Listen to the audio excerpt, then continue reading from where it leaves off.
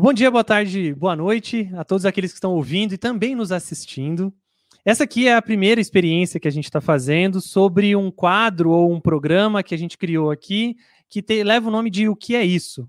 Então vai ser um encontro que a gente ainda não definiu a data, o tempo, a periodicidade desses encontros, mas a ideia vai ser encontrar alguns professores de áreas variadas para conversar sobre assuntos que são do cotidiano ou não, que são específicos de cada disciplina, mas para a gente ter uma visão bem dinâmica e bem ampla daquilo que a gente está se propondo a conversar. Hoje, então, o nosso primeiro O Que é Isso? Ele se completa com O que é isso? Vida. Então, essa é a pergunta que a gente vai tentar conversar hoje através da perspectiva de várias áreas do conhecimento. Então, temos algumas pessoas presentes hoje na nossa conversa.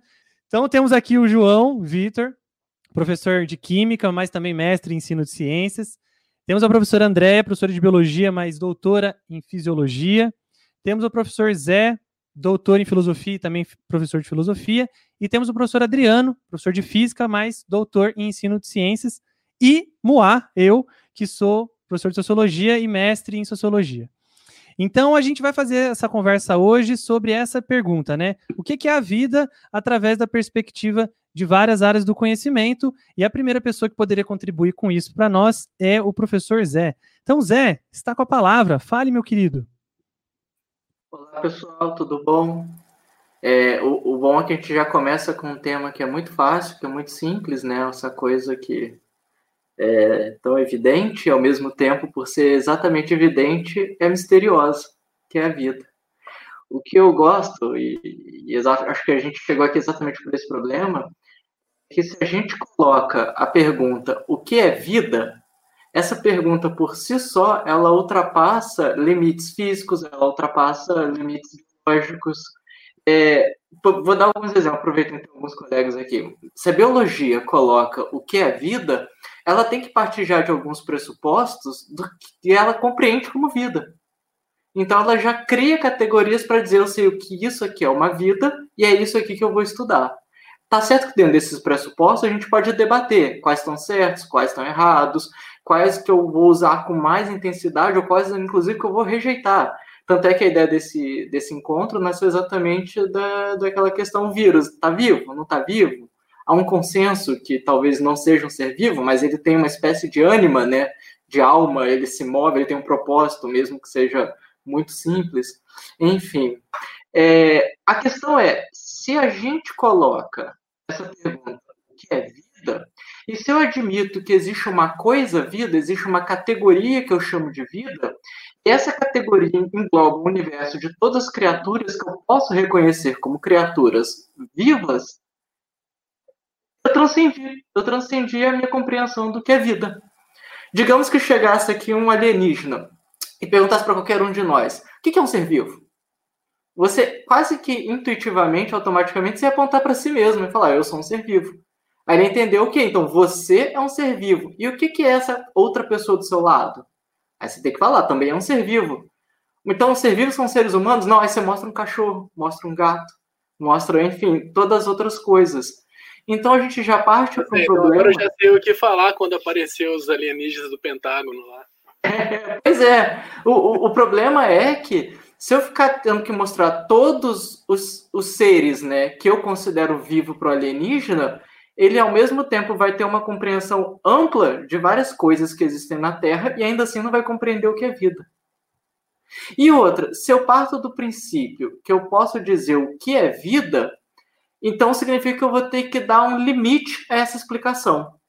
E as coisas que não estiverem dentro do limite dessa explicação, automaticamente vão estar fora. Então eu vou ter que considerar essas coisas que estão fora como coisas que não são vivas.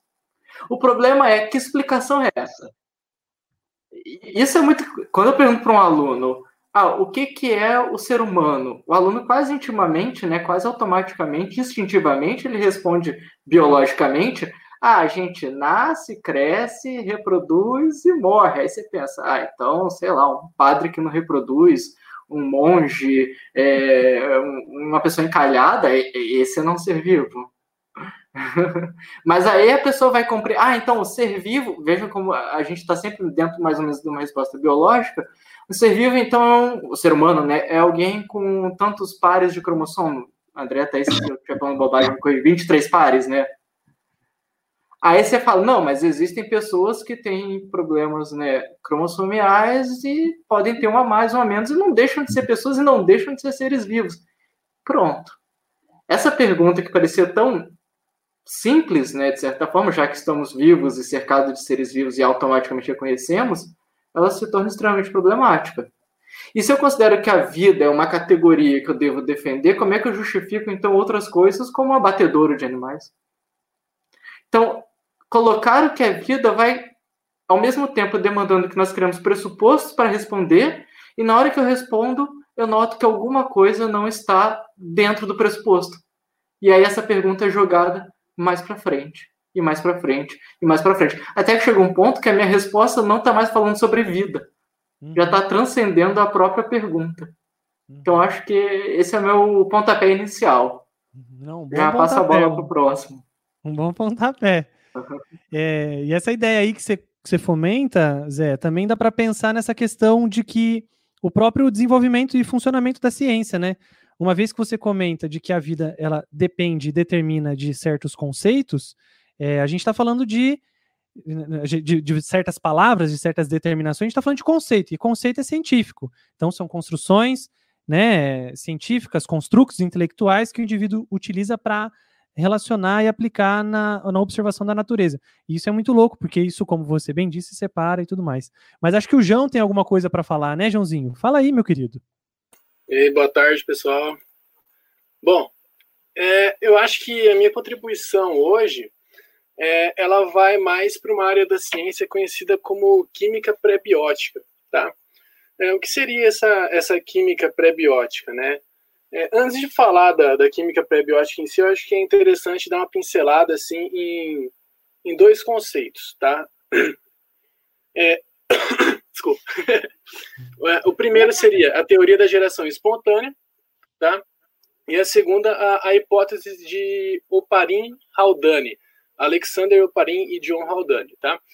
No caso da teoria da geração espontânea, pode parecer estranho para nós isso hoje, mas acreditava-se, né, que seria possível obter seres vivos a partir de uma matéria inanimada.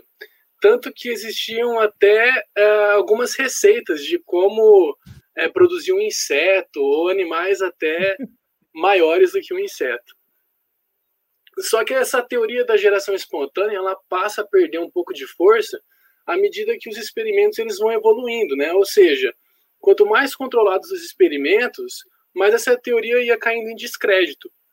E aí, só que esse dilema ele acabou sendo resolvido a partir dos experimentos de Pasteur e Tyndall, né?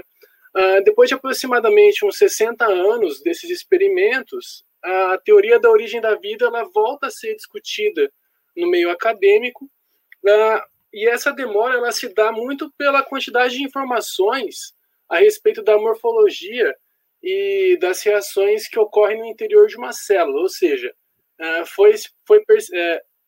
essas informações elas traziam um grau de complexidade muito grande, né, nesses estudos. E isso gerou uma certa sensação na comunidade científica de que a origem da vida não era algo passível de estudos, devido a essa grande complexidade. Bom, no entanto, né, o desenvolvimento científico e tecnológico em áreas como a geologia e a astronomia, ela desencadeou uma série de discussões sobre a idade da Terra e a idade do Sistema Solar, né? Essa combinação,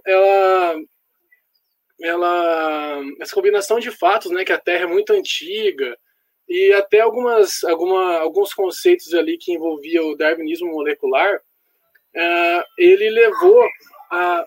Vocês estão ouvindo o carro do ovo? Uhum. Acho que dá para tirar, né, na edição. Dá de boa.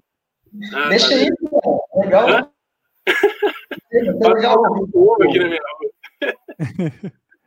Beleza, então. E aí é o seguinte, né, voltaram os estudos acerca dessa questão, né, da origem da vida, e foi chegando à conclusão de que essa teoria da geração de organismos vivos a partir da matéria inanimada não era tão absurda assim, né? Tanto que em 1930, dois cientistas, o Alexander Oparin e o John Haldane, se eu não me engano, o Oparin era russo e o Haldane ele era inglês. Eles elaboraram uma proposta de como a vida começou na Terra, né?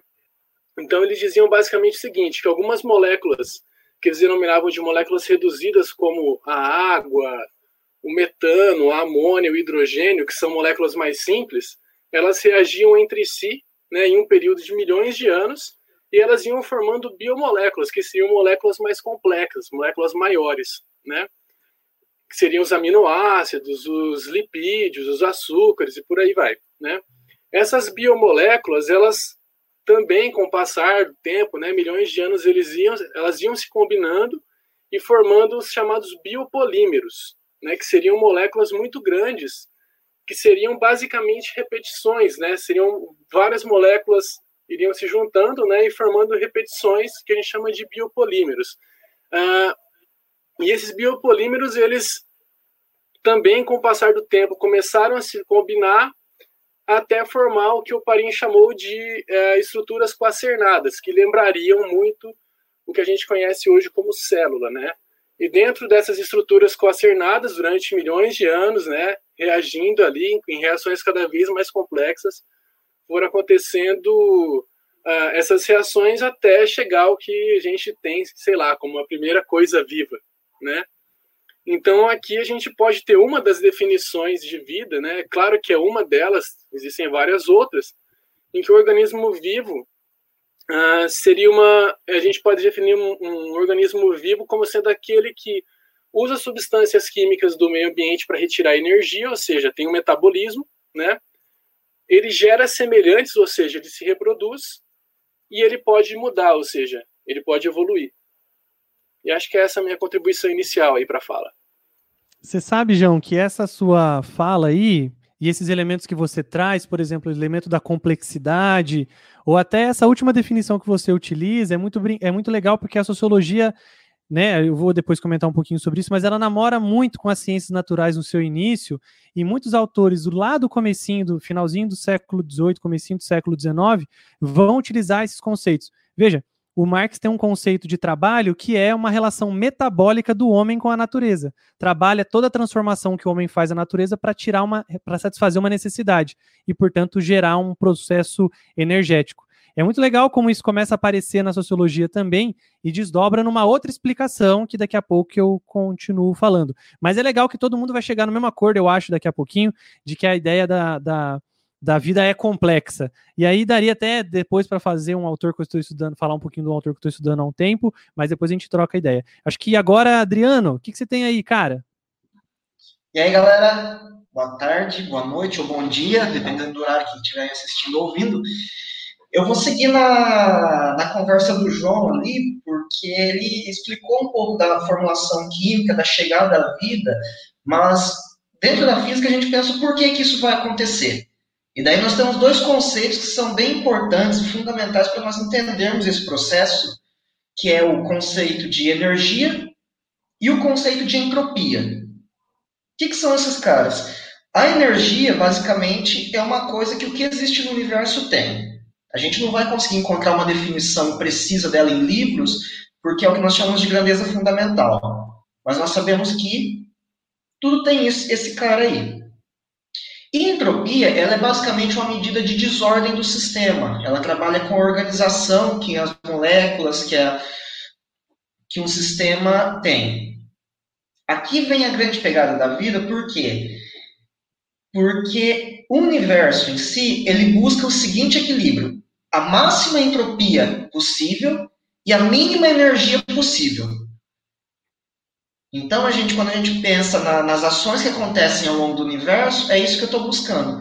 E a vida em si, como a gente pensa normalmente nela, nessa questão de poder reproduzir seres, de consumir a energia do ambiente para existir, de fato é bem coerente, e é legal que isso vai acontecendo numa guerra contra a natureza, que no final a gente perde. Só que mesmo assim, é essa guerra que rege todo o processo. Para você ter uma ideia, por que a gente envelhece?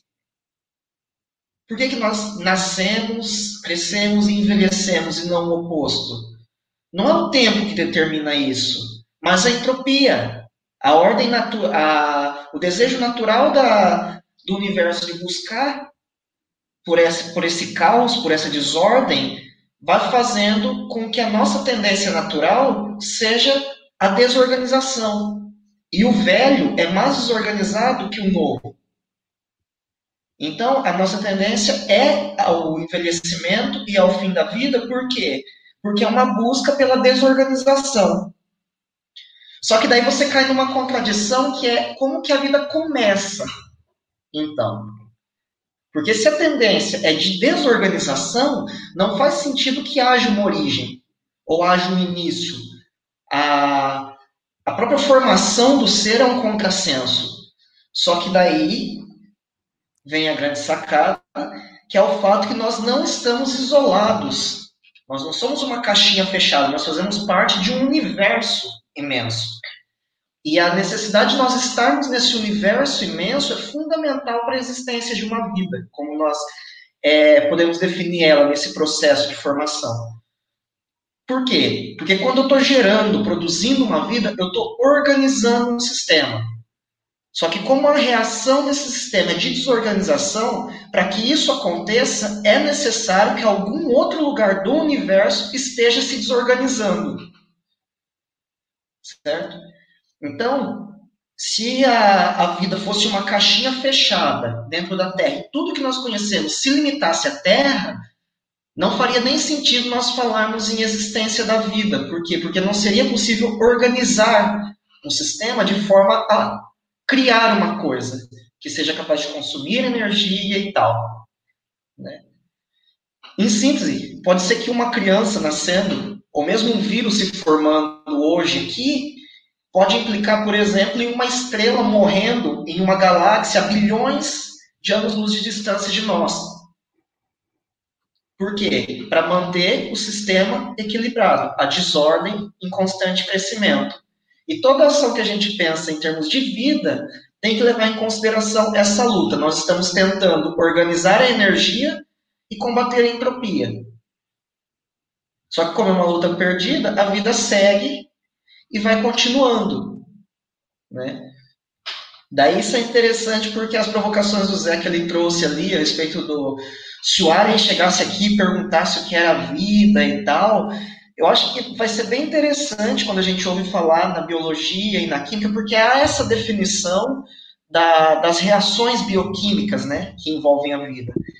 Mas uma coisa que eu passei a semana inteira me perguntando para chegar nessa conversa é: uma estrela. Por que uma estrela não seria um ser vivo? Por exemplo. Porque a estrela vem de outra coisa, ela se forma, ela consome a energia ao seu redor, ela é capaz de formar novos seres, sejam novas estrelas ou mesmo planetas, enfim, outras substâncias. Ela perde energia, ela aumenta a entropia e ela desaparece transformando em outra coisa ao final. Se a gente olha a linha que nós consideramos como definição de vida e olhamos a linha que nós consideramos como evolução de universo, qual que é a diferença dentro dessas coisas? Então, como que a gente vai efetivamente delimitar a vida se os processos físicos existentes são basicamente os mesmos?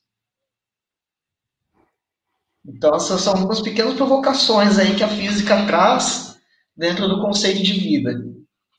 Pequenininha mesmo, né, Adriano? Nossa, de boaça. Não, tô tranquilão. Nossa, tô tranquilão aqui. Sei vocês aí, vamos... Nossa, que...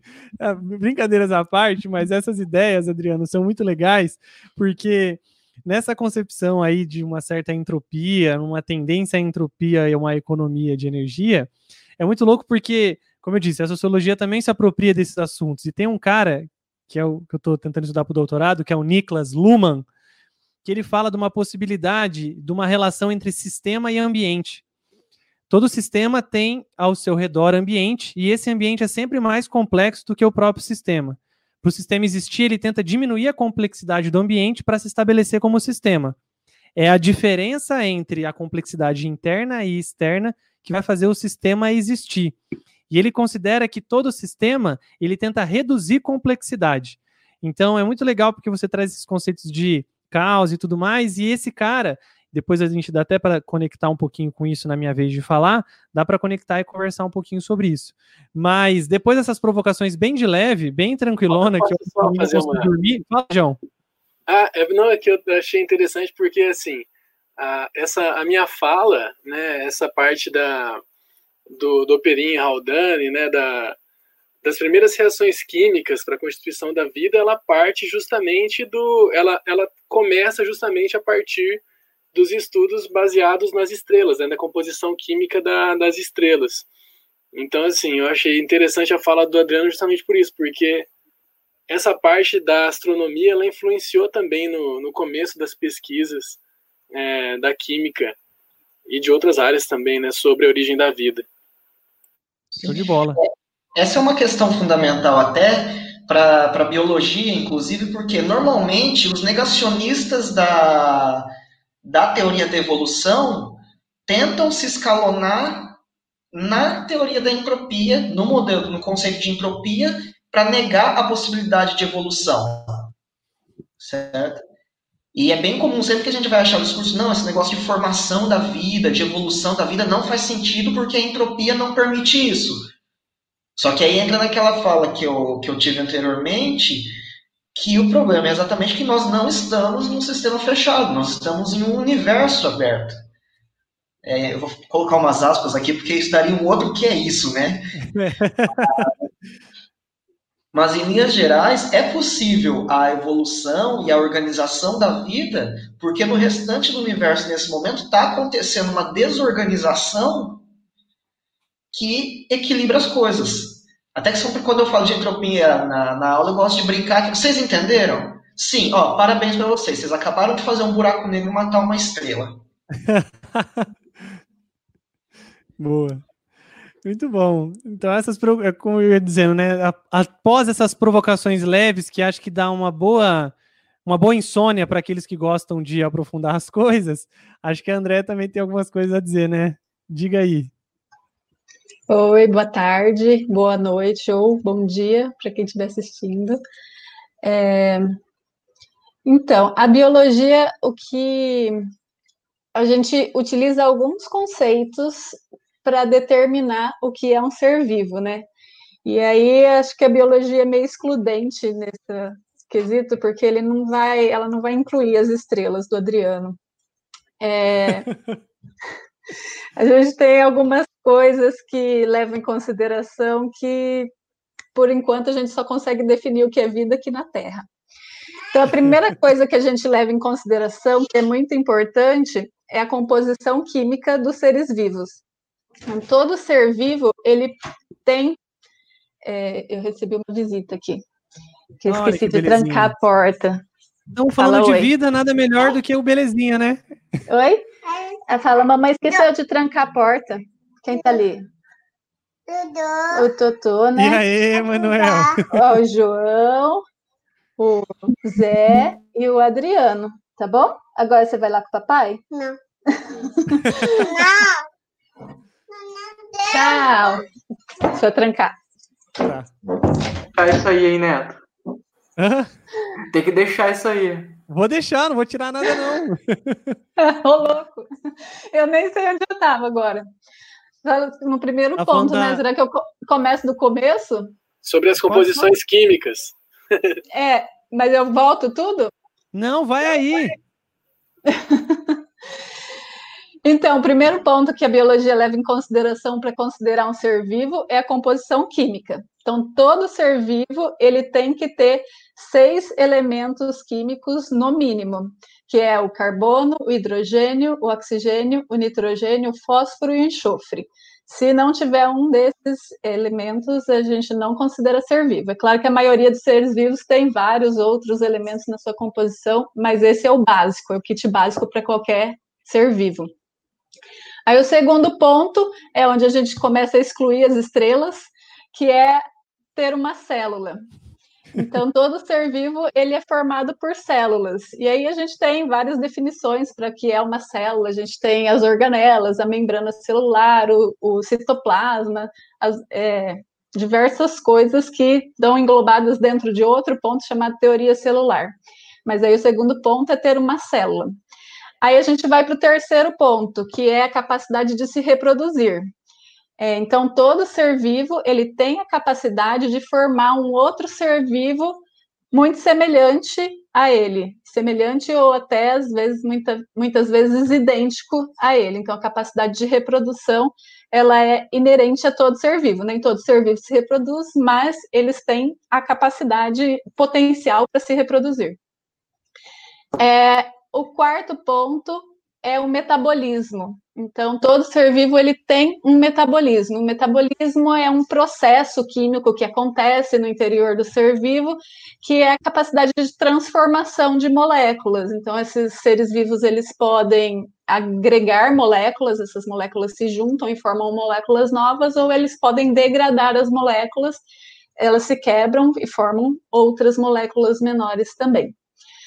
Aí tem o quinto ponto, que é a capacidade de crescer.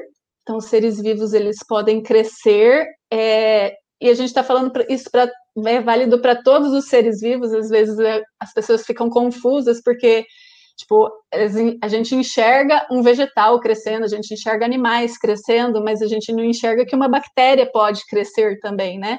Mas a bactéria, a partir do momento que ela se reproduz, ela se divide ao meio e ela precisa crescer, a célula dela cresce em tamanho. Então, mesmo os organismos microscópicos, eles também têm um crescimento, aqui apesar... está o resultado principal. Agora no celular, atrapalhando. Então, mesmo os organismos unicelulares, eles também têm essa capacidade de crescimento, apesar de não crescer aos nossos olhos. Aí a gente tem um sexto ponto, que é a capacidade de evoluir. Então, na biologia, a gente considera que todo ser vivo tem capacidade de evoluir, e essa evolução, nós como seres humanos, que vivemos em média aí 70, 80 anos, a gente não presencia isso, mas a evolução ao longo, né, da história da Terra, ela acontece a partir do momento que a gente volta lá naquele ponto da reprodução, e muitas vezes a reprodução ela não é exatamente como estava programado. A gente tem alguns pequenos erros que acontecem nesse momento de reprodução que capacita esses organismos para se transformarem em organismos diferentes. Então, a gente aí tem um ponto onde os organismos eles têm esse potencial de evoluir. A gente tem o sétimo ponto, que é o penúltimo, que é a capacidade de reação. Então, os seres vivos, eles podem reagir a alterações que estejam acontecendo no seu ambiente. Isso é fácil da gente imaginar, se você estiver pensando assim, em um local onde você tem um mosquito que vem voar na sua orelha, tem uma bola que vem na sua direção, você reage facilmente. Mas não só nós, animais, podemos reagir, mas as plantas também reagem. Acho que se a gente parar para observar, se tiver um vaso dentro de casa e esse vaso está próximo a uma janela, você pode reparar que as folhas dessa planta, elas estão crescendo em direção à luz. Essa é a capacidade de reação das plantas, né? Mesmo as bactérias, elas podem reagir, elas podem detectar substâncias ao seu redor e tentar fugir dessas substâncias, e aí a gente já vai para o último ponto, que é a capacidade de movimento. Então, os seres vivos, eles têm capacidade de movimento. Voltando ao exemplo da planta, a gente tem a planta reagindo à luz e se movimentando em direção a ela, e a bactéria reagindo à presença de uma substância e se movimentando para escapar dessa substância. Então, esses são os 8 pontos que a biologia considera para definir o que é vida. E são 8 pontos claríssimos, né? Acho que essa é uma das graças, óbvio, né? Sou apaixonado pela ciência que aqui represento, mas eu acho isso uma coisa muito fantástica dentro das ciências naturais, né? Então, a química, a física e a biologia, o quanto é muito importante a descrição de elementos e de condicionantes para a identificação de um determinado objeto que queira ser estudado, né? Então, nesse caso que você acabou de dizer, a vida, e o quanto é legal esse escalonamento e até passos que aumentam a complexidade para estudar um determinado fenômeno. E é muito louco porque dentro das ciências humanas isso é necessário, só que às vezes a gente dá umas idas muito longe, tá ligado? A gente dá umas voltas gigantes, e é muito legal esse processo que as ciências naturais têm, e por isso que acho que a gente tenta, pelo menos a sociologia tentou durante um tempo imitar. Bom, acho que agora nessa parte da conversa seria a minha vez de tentar dar uma contribuição diante de tudo isso aqui, né? É muito louco a gente fazer essa pergunta sobre o que é a vida dentro das ciências sociais, ou pelo menos dentro da sociologia, porque no final das contas, a gente parte do pressuposto de que a gente está vivo, né?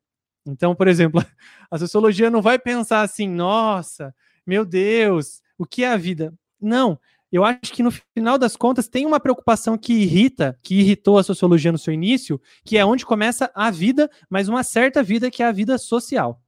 E aí sim a gente pode dizer, então, que aquilo que interessa a sociologia no seu primeiro momento, a vida já foi definida por outros, mas o que interessa é quando esse indivíduo começa a viver socialmente, ou quando essa coisa chamada de vida social inicia. E aí a gente tem os primeiros caras lá da sociologia clássica, né, Durkheim, Marx e Weber, falando sobre esses fenômenos. Só que eu acho que o que é mais interessante para o nosso papo aqui, para a gente conversar sobre essa parada da vida, seria, por exemplo, a gente pensar em desenvolvimentos teóricos posteriores a esses autores, que é pensar em dois caminhos.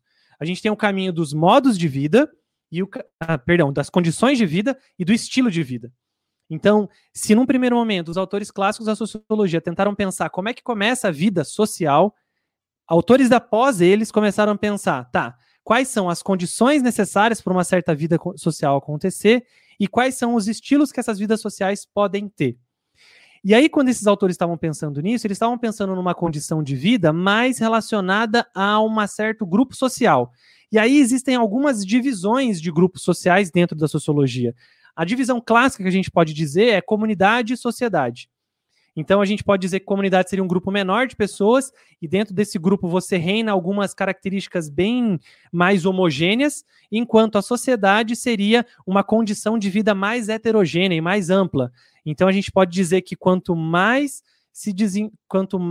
passou o tempo, mais complexa se tornou a vida social, então ela cada vez menos a comunidade deixou cada vez menos de fazer força para agora a sociedade ter mais importância.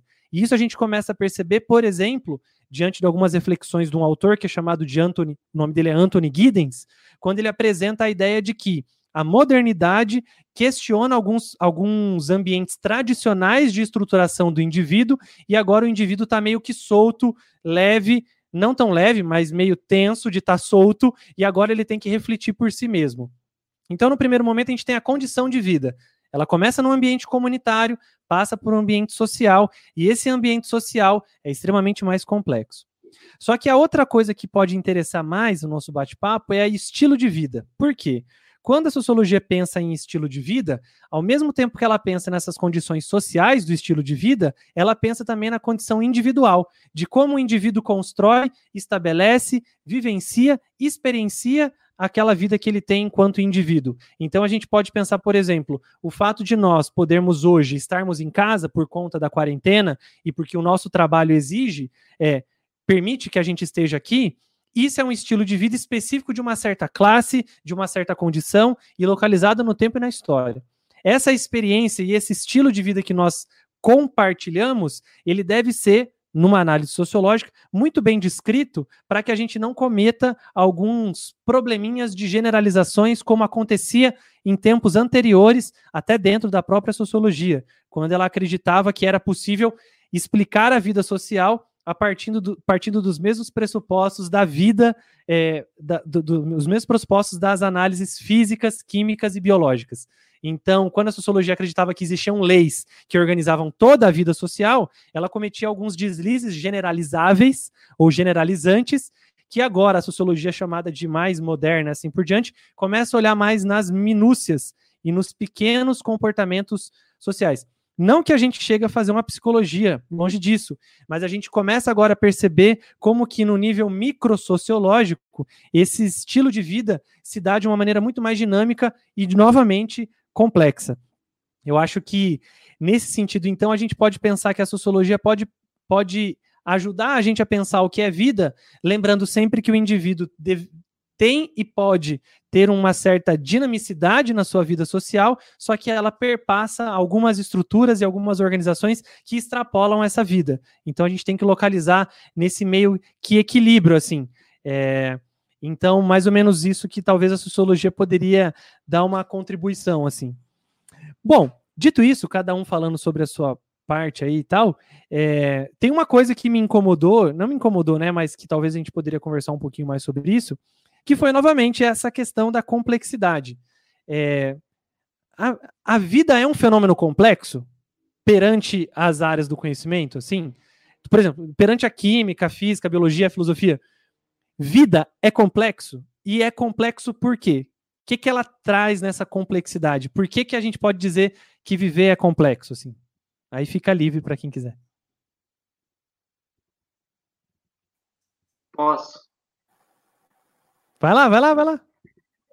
Eu acho que a resposta, né, é sim. Não tem como dizer que não. E o que eu acho que é curioso é que a resposta só é sim porque ela é uma resposta nossa. Que, como foi dito aqui algumas vezes, que estamos vivos, não é? E aí é curioso quando se tenta explicar a origem da vida, o que é vida, a gente parte do pressuposto que nós, mais uma vez, né, sabemos já o que é.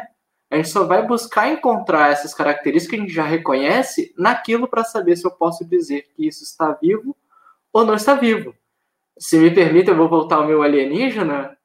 Uma coisa que talvez tenha passado desapercebido por todo mundo é, se ele está me perguntando o que é vida, a gente tem que entender, então, que talvez para ele, nós e ele não somos a mesma coisa. Não partimos do mesmo ponto de início. Tanto é que, se eu for tomar um pouco a explicação que o João deu, de onde vai surgir a vida, ou também o Adriano, então existia vida antes de eu poder olhar para aquela coisa e chamá-la de vida? Já tinha vida antes da vida? E outra, depois que eu morro, biologicamente, fisicamente falando, se a memória faz parte da minha vida e eu morro, a minha memória se perpetua, né? Eu morri totalmente? Eu deixo de existir totalmente? Ou a memória, enquanto coisa que é parte da vida, continua além da vida? Então, assim, pronto. A gente já causou uma crise existencial no nosso alienígena aqui. Então, simples não é. Tenho mais coisas para dizer, mas eu não vou monopolizar, não. Acho que os colegas... Não, mas tá bom, tá legal. A ideia era essa. Eu tenho mais algumas coisas aqui, mas vou deixar um pouquinho mais para frente. Então, vai lá. Então, eu gostei desse apontamento aí, José, por causa da provocação, porque quando a Andréia tá querendo matar a minha estrela ali, mas eu achei legal que ela trouxe a ideia assim, que é possível hoje nós sabemos o que é vida na Terra. E isso me causou a maior provocação, sabe? Achei muito legal esse ponto, porque em um sentido mais amplo, os processos descritos ali, eles são muito bem descritos, mas quando a gente vai vendo ao fundo, por exemplo, eles são processos do quê? De transformação de energia para a existência. Então, o comportamento molecular, a gente age dessa forma por quê? Porque você tem essa necessidade de transformar energia e tal. Só que tem um ponto em comum, que eu acho que é a capacidade de mudar por si, de acordo com o ambiente. Então, tipo, se você pega uma bola de carbono, ou uma pedra, uma pepita de ouro, e deixa ali na natureza, e você volta daqui a alguns milhões de anos, você vai encontrar uma pepita de ouro, certo? Se você deixa uma criança ali e volta daqui a alguns 10 anos, você vai ser condenado por abandono de incapaz, mas isso não é um ponto. A ideia é que você volta, você vai encontrar algo diferente que é capaz de mudar por si, né? E se a gente for lá fora, algo que é capaz de mudar por si, deixa de ser vida por desrespeitar o que a gente define, as características que a gente define como vida aqui na Terra. Eu posso fazer um parênteses? A gente não precisa nem sair da Terra. E se eu voltasse no meu passado, no passado terráqueo, né, no passado da história, e perguntasse para alguém que viveu 200 ou 2.000 anos atrás se ele concorda com a minha categoria de vida hoje?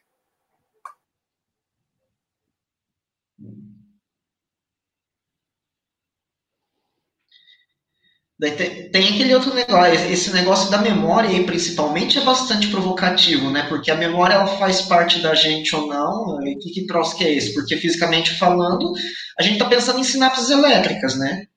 Basicamente, o nosso cérebro está dando altos choques ali entre eles, parece basicamente um monte de pilhas, só que por alguma razão muito peculiar, essas pilhas conseguem formar coisas que para nós se chamam de lógica. Né?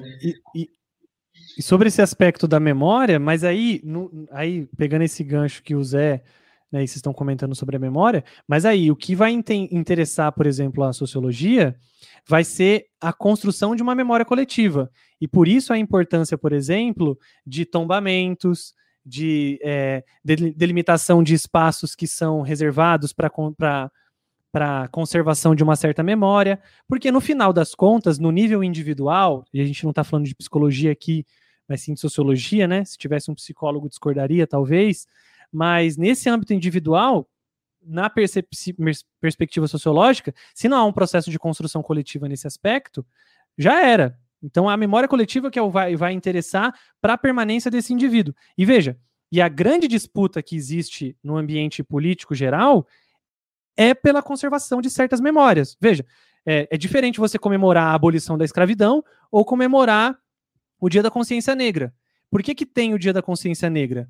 Para mostrar a importância e o descalabro ou o despreparo que foi a abolição da escravidão. A mentira que foi aquele processo e como que, na verdade, o processo que vai destacar e memorizar muito melhor e garantir a vida social do indivíduo negro na sociedade brasileira é o Dia da Consciência Negra e não a abolição de 1988, lá de 13 de maio, acho que é isso. Então, nesse aspecto, a vida continuaria no âmbito coletivo caso esse processo fosse construído para tal. Do contrário, no âmbito individual, concordo que se perderia. Deixa eu só fazer um adendo aqui, Neto, só para, como o negócio vai ser publicado, então eu não quero ser o negacionista da biologia, eu não estou dizendo que a biologia está errada não, tá, gente? Não! Eu só destaquei um ponto ali, que aqueles princípios, eles são o quê? Uma interpretação de uma forma que acontece a transformação de energia.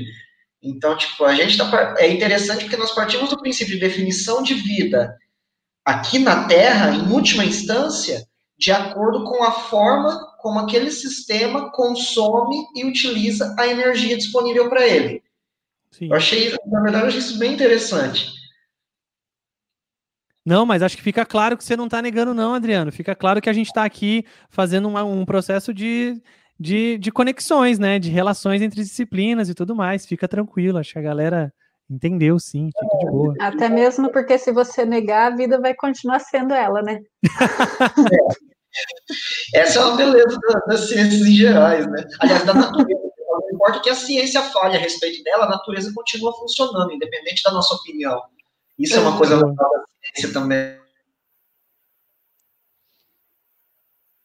Pois é, e assim, esse assunto ele é tão complexo porque se vocês pegarem a minha fala ali, na questão de seres inanimados, né, produzindo vida, no caso as moléculas reagindo, formando moléculas maiores e tudo mais.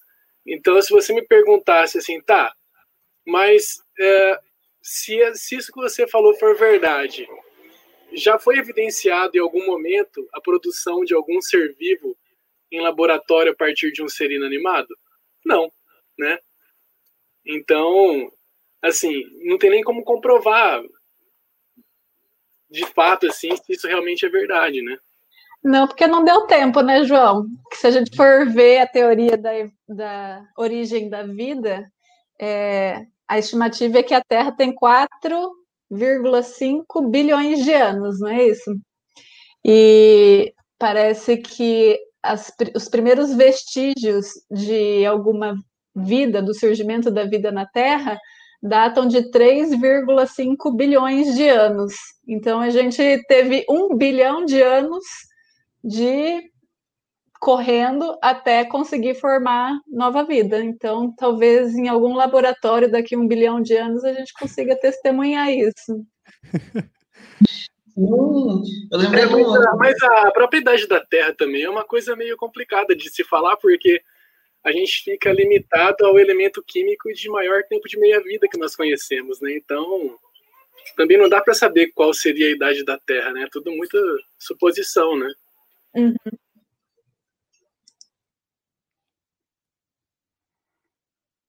Acho que o Adriano ia falar alguma coisa, né, Adriano? Você está pesquisando alguma coisa aí para falar? Acho que ele está pesquisando. Não, depois eu quero voltar nesse ponto aí da idade da Terra, que eu achei interessante o João destacar, né? Porque vai lá, pode continuar. Novas formas de identificar a idade da Terra, do universo e tal, né? Você tem as limitações, né, do decaimento, mas vem buscando outras formas. Também eu quero dar uma olhada em como que é feito hoje, porque essa questão da idade é interessante, né? No universo a gente tem maior precisão, que você mede basicamente a partir do objeto mais distante que você consegue ver, né? Então a gente define a idade do universo dessa maneira. A idade do Sol, você já consegue definir pelo percentual de matéria que tem ali, entre hidrogênio e hélio, você consegue ter uma precisão a respeito de qual é o tempo dele, né? E a Terra, agora eu fiquei curioso, porque além da datação de carbono, se há algum outro método, né? Porque eu sei que os mais primordiais eram a idade geológica, né? Das camadas, daí depois vem a datação de carbono. Na verdade, o João me deixou curioso com isso aí. Mas o que eu ia falar... assim, na verdade, a gente fala do carbono, mas se for pegar o elemento químico com maior meia-vida, não é o carbono, né? Se eu não me engano, é o urânio, que tem 5 bilhões de anos, se eu não me engano. Não é 5 bilhões de anos, agora eu não lembro certinho. Mas, se eu não me engano, a idade da Terra, assim, vamos dizer, ela seria datada a partir da meia-vida do urânio 238. Não é pelo carbono. Mas eu também não sei dizer qual que é a meia-vida do urânio agora, precisava pesquisar. A gente pesquisa aí e depois traz informação, porque aqui a gente traz informação, Rogerinho. Que a gente foi escrito aqui embaixo, João. Isso, exatamente. Mas, está vendo, não sei se o Adriano vai falar ainda, Adriano? Não, só matando a curiosidade ali, então, a meia-vida do Urano 238 é 4,5 bilhões de anos. Então, encontrando esse cara aí, por isso dá para ter uma base da idade da Terra nesse sentido. Exatamente. Viu? Quando vocês falam meia-vida... 4,5 bilhões de anos, a massa dele vai cair pela metade. Acho que o João tirou a sua dúvida aí. Já tirou minha dúvida, obrigado. Valeu. Eu tenho uma dúvida. Como que sabe qual era a massa original? Olha, aí teria que pegar a equação para mostrar certinho, mas você consegue determinar, porque tem uma constante que você identifica, que é a constante de meia-vida, e de acordo com o que tem hoje, você vai voltando para trás e você identifica quanto tempo tinha até o limite de massa máxima. Entende? Não é que você parte da massa inicial e chega na que tem hoje. É como se você visse um filme de trás para frente. Você pega o decaimento radioativo dele de trás para frente, né? Seria mais ou menos isso. Então, por exemplo, esse urânio aqui ele tem 50 gramas hoje. Há quanto tempo atrás ele teria 100 gramas? Há quanto tempo atrás, então, ele teria 200 gramas? E você vai indo de acordo com a quantidade que ele tem e com o tempo que gasta para ele mudar, você consegue ir prevendo quanto que ele tinha no total lá no final. Você vai indo de trás para frente, você não pega quanto que ele tinha antes e quanto tem agora, você pega quanto ele tem agora e vê até onde vai para você encher ele, deixar ele completo. Entendi. Nossa, estava difícil, mas eu entendi, cara. Entendi. Esse aí vai conseguir se aposentar, né? Olha, não sei, tem que ver aí, cara, depois dessa crise aí do coronavírus, a gente não tem tanta certeza, assim, né, se 4,5 bilhões de anos é tempo suficiente para salvar a economia, vamos ver isso aí.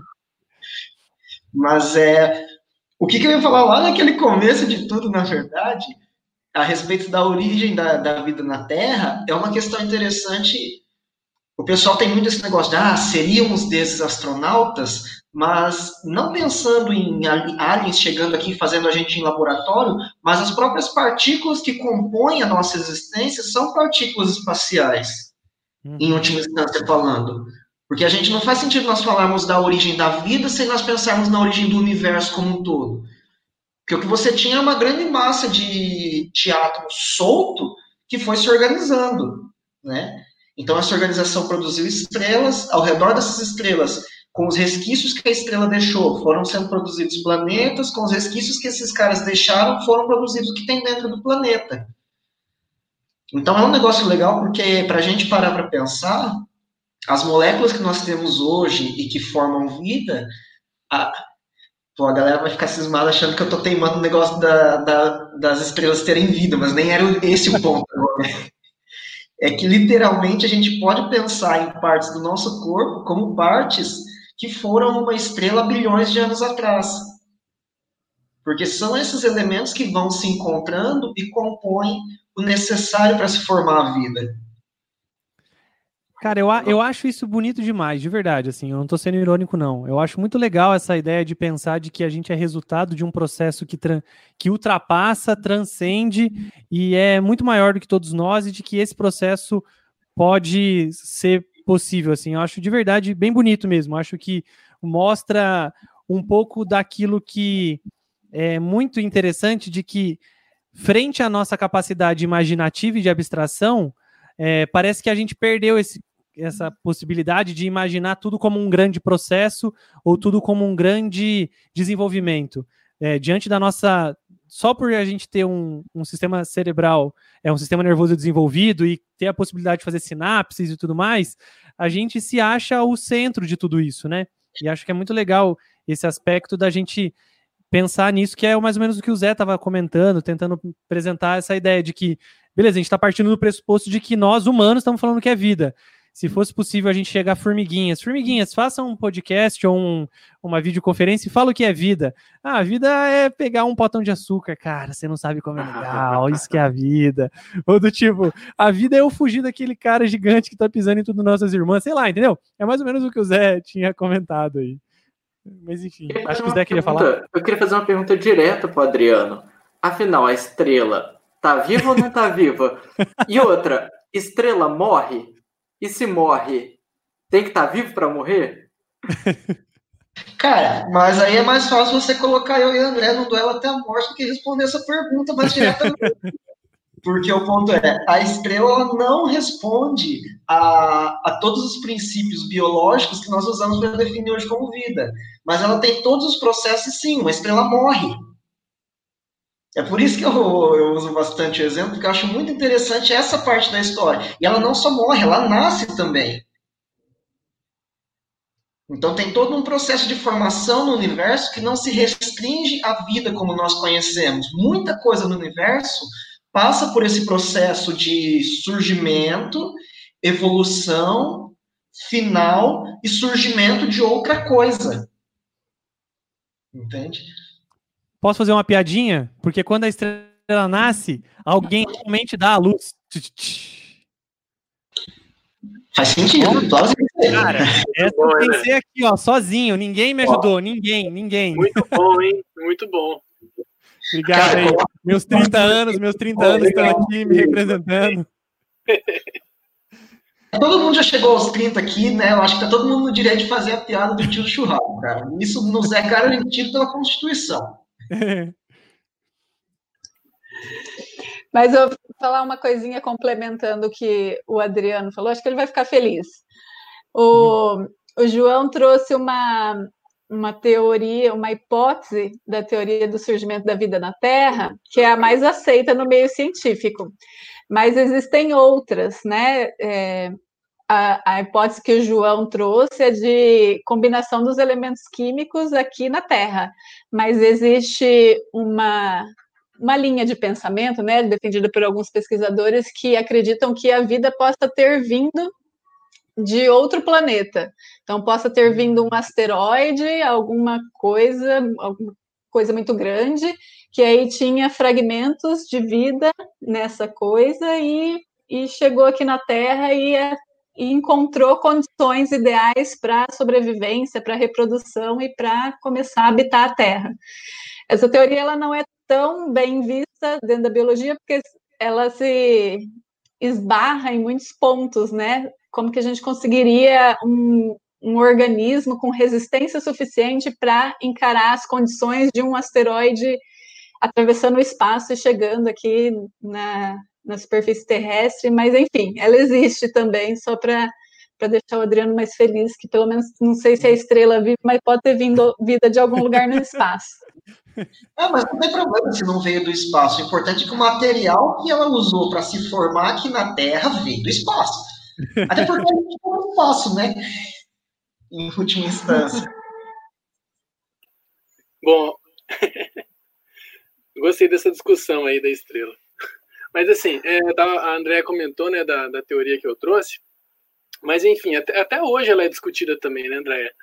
Se for pensar, até esses próprios experimentos, né, a química pré-biótica, na realidade, ela começa a partir de uma tentativa de se realizar essas primeiras reações químicas propostas por aquela teoria que eu comentei em um laboratório, né?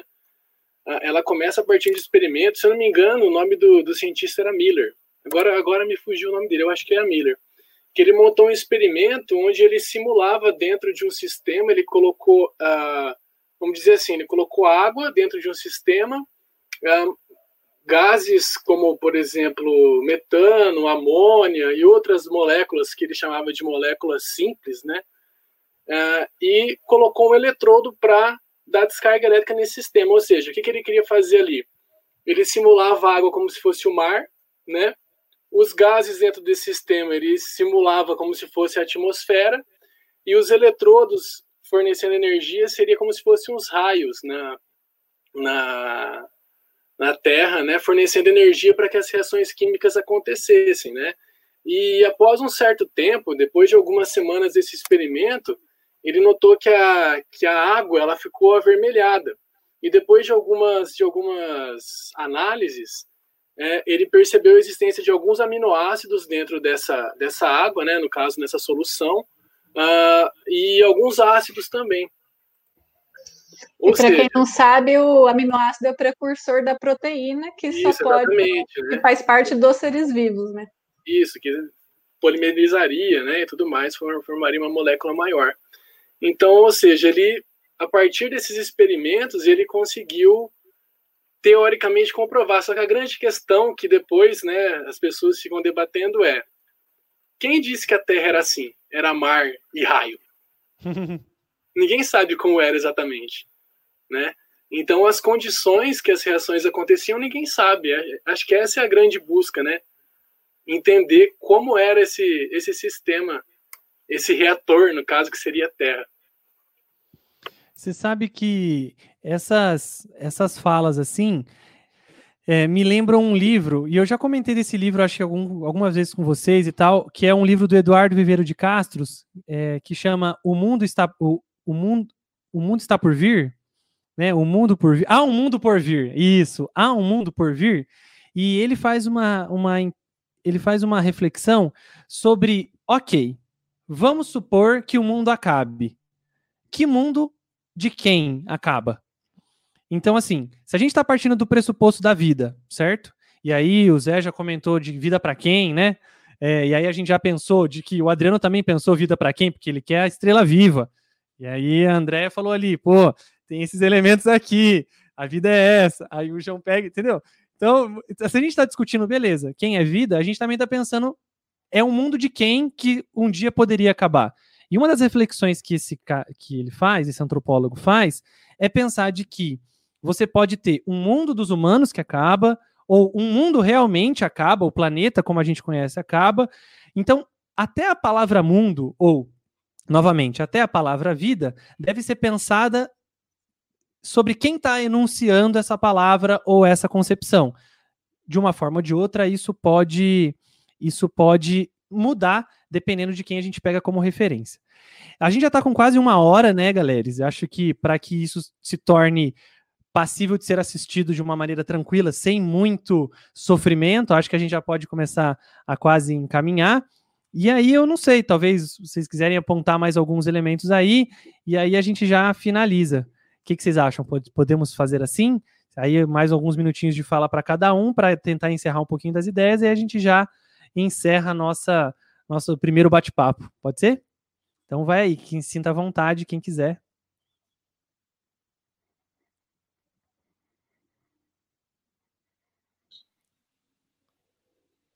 Vai, Adriano. Silêncio reinante. Tá, beleza. Eu vou finalizar assim, só resgatando um ponto central, né? Como eu falei, dentro da física é importante a gente entender que a vida está totalmente atrelada aos processos do universo, a busca pela entropia máxima, pela energia mínima, né? E eu vou fechar só com uma provocaçãozinha, só bem tranquilo dessa vez, eu prometo. Mas, diante dessa discussão, eu me deparei com um novo dilema aqui. Porque nós vimos bastante o quanto que é incrível, como que é fácil você encontrar no universo semelhanças com os processos que nós identificamos em nós. Isso acontece porque nós estamos inseridos em um todo maior, por isso é normal que a gente reflita comportamentos desse todo, ou isso acontece porque nós, nos colocando como centro do universo, estudamos o universo a partir do que nós entendemos de nós mesmos. Você espera que a gente responda ou aí fica pra galera aí, fica pro universo? Fica meio aberto isso aí, né? Porque senão a gente poderia abrir uma outra discussão agora. Deixa pro universo. Gostei dessa ideia de deixar perguntas. Muito bom. Mas se não quiser, não tem problema. Todo mundo é livre. Zé, acho que você tinha aberto o microfone ali antes. Valeu. Eu acho que eu também vou deixar uma provocação, né? E inclusive vai no caminho um pouco do que o Adriano falou. Me lembra uma citação do Xenófanes, que foi um pré-socrático, um dos primeiros filósofos, que ele fala, olha, se os bois, se o leão, se o cavalo tivesse mão, ele desenharia seus deuses com cara de cavalo, boi e leão. Então, de certa forma, nosso debate foi todo muito num caminho de dizer o que é vida, mas se a gente for competir com outras respostas que existiram no passado, nossa resposta é muito curta, muito breve e muito atual. Assim, a nossa resposta é dada quando está sendo perguntado para pessoas que vivem hoje. Eu acho que um passo grande que a gente deu aqui foi chegar à conclusão que existe algo que a gente chama hoje de vida. Sim. A gente nem começou a falar o que ela é. Porque se algo existe, a gente concordou que ela existe, a Andréa deu algumas categorias, o João, o Adriano, o Neto, eu demos algumas categorias, mas as categorias que a gente tem que começar a colocar nela são adjetivos. A gente apontou as categorias que me permitem reconhecê-la. Agora que eu reconheci, eu preciso me perguntar, e isso é bom? É ruim? Devo defender? Não devo defender? Porque se a vida é boa e eu devo defender, e eu sou pró-vida, qual vida? A da barata? Ah, não, essa aí eu vou meter inseticida. Que é essa vida, essa... E olha como é perigoso esse tipo de raciocínio, porque se você voltasse um tempo atrás, ou talvez não tão tempo atrás, perguntasse para um nazista, a vida é importante? Ele ia te perguntar, de quem? Qual vida? Então, a gente começou a caminhar aqui na conversa, mas por uma questão de tempo, né? Essa provocação também vai ser jogada ao universo. Se me perguntarem, eu diria que sim, a vida é importante, mas eu também não saberia dizer exatamente qual é a medida dessa importância e até que ponto podemos, né, nos esforçar para defendê-la, porque muitas pessoas, em nome de uma defesa da vida, tirou a vida de outros. Então é evidente que na pergunta o quão importante a vida é, muita gente respondeu isso matando. Então acho que essa é a minha provocação. Boa, Zé. Valeu, pessoal. E aí, mais alguém? Joãozinho ou Andréia? Ou pode ser eu também? Vai você, Netinho. Então tá. Beleza. Ou Andréia. Bom, pode ser, vamos lá. Eu acho que, novamente, né, acho que aprendo muito sempre ouvindo outras áreas do conhecimento, acho que é triste, né, como a gente teve que dividir, né, cada um em uma caixinha, mas o legal é quando a troca e há uma tentativa de analisar o mesmo fenômeno de diversos ângulos, né. E eu reitero um pouco o que o Zé e o Adriano vem apresentando, né, nessa parte final, porque no final das contas o que a sociologia poderia pensar entra um pouco no que o Zé apresentou, né, pegando alguns conceitos da antropologia, é pensar, tá, ok, se a gente parte do princípio de que a minha maneira de enxergar o mundo, de me relacionar com ele, parte de um pressuposto cultural, eu estou tomando qual cultura como referência? E quando faço isso, eu considero essa cultura tomada como referência a única possível? Se sim, você está sendo etnocentrista e vários problemas decorrentes disso tem na história, né? Mas acho que uma coisa que eu poderia talvez brincar um pouquinho assim, é de que eu acho que há uma riqueza e que ela não pode ser perdida naquilo que o José de Souza Martins, o Lefebvre falaram sobre uma chamada sociologia do cotidiano, que é a sociologia daquele tiozinho ou daquela tiazinha que vai na banca, pega o seu jornal, que compra o café e come o pão e joga xadrez ali no banco da praça, daquele adolescente que vai andar de skate no parque, daquela senhora que vai andar com o cachorrinho. Acho que essas demonstrações cotidianas de uma vida social demonstram a riqueza e, novamente, a complexidade que é esse fenômeno que a gente considera vida. E reitero o que o Zé comentou, uma vez que a gente considera que vida é só uma coisa, a gente considera todas as outras, e aí fica muito triste. Eu acho que a vida humana perderia muito, muito da sua graça, que no final das contas, a gente tem 7 bilhões vivendo com a gente agora, são 7 bilhões de vidas distintas, 7 bilhões de cotidianos diferentes. Agora mais ou menos parecidos, e por conta de algumas circunstâncias, mas em cada casinha, em cada quarto, em cada porta fechada, você tem a experiência desse fenômeno e desse acontecimento que todos nós somos debutantes, que é o surgimento da vida numa bola flutuante, nessa coisa chamada universo, que ninguém sabe definir direito o que é. Esse fenômeno é fantástico e a sociologia pode ajudar a gente a estudar isso e pensar no quesito da sociologia do cotidiano. Então, acho que é mais ou menos isso. Pegando um pouquinho dessa linha, Neto, que você está falando sobre excluir, a biologia ela acaba excluindo também não sei nem como definir, alguns seres que não se enquadram nas definições, nas categorias que a biologia usa para definir a vida, que são os vírus, né? Que dentro da biologia existe uma discussão muito árdua nesse sentido, se vírus pode ou não ser considerado uma forma de vida. Ela tende mais para não considerar uma forma de vida, mas, por outro lado, é uma não forma de vida que pode tirar vidas e que está preocupando a gente, que está causando todo esse transtorno que a gente está vivendo aqui em abril de 2020. Sim. Boa. Isso aí. Bom, hoje eu procurei trazer assim, algumas considerações. Eu acho que eu tentei até ir mais para a parte técnica da química, né? Falar sobre as reações e tal. Mas eu achei bem legal ver principalmente os meninos, né? O Zé e o Neto falarem sobre a origem da vida nesses termos. Eu achei bem interessante. Algo que eu não estava assim, acostumado. Porque, querendo ou não, a química e a biologia e a física, elas conversam muito, né? Mas esse tipo de debate, pelo menos assim, durante a graduação, durante todo o tempo de estudo, nunca fui mais para esse lado sociológico, filosófico e tudo mais, né? Uhum. Mas acho que o André deixou um gancho aí para o nosso próximo encontro, né? Também acho, João. O vírus é vida ou não? Ó, um baita debate. Acho que a gente podia fazer essa conversa, então, o nosso próximo Que é Isso, a gente podia focar nessa questão do vírus. E aí a gente volta para uma conversa para a gente debater sobre isso. Uma vez que a gente já estabeleceu alguns pressupostos na conversa de hoje, daria para a gente pensar sobre uma vida de um vírus, e aí a gente pode achar. O que vocês acham? Bacana? Legal? A gente volta para isso? Acho da hora. Tô dentro. Eu acho legal.